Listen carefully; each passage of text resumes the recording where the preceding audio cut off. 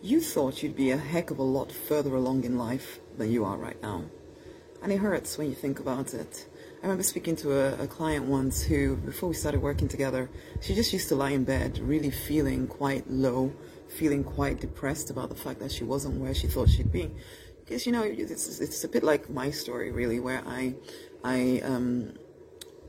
was a pharmacist. I really thought that I was going to be changing the world and doing all kinds of major, amazing things by the time I got to about 25 or something.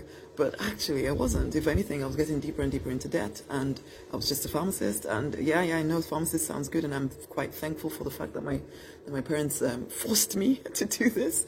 But at the same time, it wasn't what I wanted to do with my life. I wanted to be in business. I wanted to change the world in some way, and I wasn't anywhere near that. I was working 60, 80 hours trying to make ends meet. I was giving up on my ideas, giving up on my dreams, because it just didn't seem practical. It didn't seem reasonable, especially since I had all of this debt that I needed to sort out.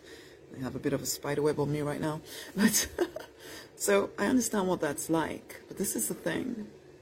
There were all kinds of things stopping me, and there's all kinds of things stopping you. And I'm going to mention 3 things here. Number 1 is self-doubt. The reason why I stayed stuck doing the things that I didn't want to do was because I really doubted my ability to do things that I did want to do. I wanted to start in business, but as soon as it got difficult, I would quit. I would go back to working a job, because at least a job, I understood how it worked. So my doubt about my ability to create the life that I wanted meant that I stayed stuck doing things that I didn't want to do. The fact that I'd created so much debt as well that I couldn't even completely understand where it had come from meant also that I doubted myself. So the mistakes that I'd made meant again that I was doubting myself even further. Is that happening to you? Number 2, limiting beliefs. There was a part of me that thought people like me don't get to live that kind of a life. There was a part of me that thought maybe people of my color. I don't really always operate on the color thing, but I know that for a lot of people, color is a big issue for them. You tell yourself that because you're a certain color, you can't do certain things. You can't change your color, so you're automatically eliminating yourself from the race, basically. You tell yourself the world is a hostile place and it's out to get you. And so then you feel like you have to fight for every single thing. And so the whole idea of pursuing a vision or a dream seems frivolous and stupid. There's all kinds of different limiting beliefs that people have. Maybe you even think the divine doesn't want you to succeed. All kinds of weird and wonderful, they're not wonderful actually, limiting beliefs that people have that keep them stuck in a situation that they don't want. But you don't always look at those when you're just sitting there thinking to yourself, this is not where I thought I would be.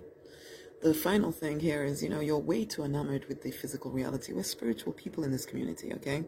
We know that actually we create life from within, that we can pray a thing into life, we can decree a thing into life. We know that if we can see it, we can create it, and yet we know that logically, and yet so many people, so many spiritual people end up just reacting to whatever is happening in the physical reality, which then eats at their confidence more, which makes them even more full of self-doubt. Their self-belief is at an all-time low, because they're just reacting and reacting to what has come before, and they keep creating the same patterns over and over again instead of creating. You have to stop reacting and start creating the life that you want, my love. And these things and more are why you are not quite where you want to be in your life. The question is, are you ready to do something about it? Because you know what, I talked a good game until I hit bankruptcy, until I got to the bottom, and I finally surrendered to my vision. Finally surrendered to my vision. Are you at that point yet? Because if you are, I can support you. You can come and do life with me within the Deliberate Millionaires. It's an incubator for spiritual people who know they are meant for more, but feel stifled by self-doubt, by low self-esteem. If that sounds like you, if the work that I do resonates with you, come and do life with me within the incubator. It will change your life. You come and immerse yourself in different ways of thinking. You'll be amongst people all heading forward, because right now, the people surrounding you, yeah, they're okay, but they're not taking you to where you want to go, or else you'd be there already, basically. Okay? Come and be part of our weekly calls. Come and be in the group. Come and change your life. Really, I know that sounds like such a big thing, but my life has changed because I changed what I was immersing myself in. I changed who I was hanging out with. I changed what I was believing about myself. And it was because I did this very same thing.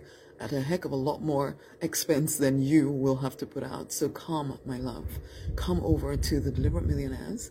The link will be around this video. It'll be lovely to do life with you. Much amazing love. And before I go, make sure you share this with somebody else, okay?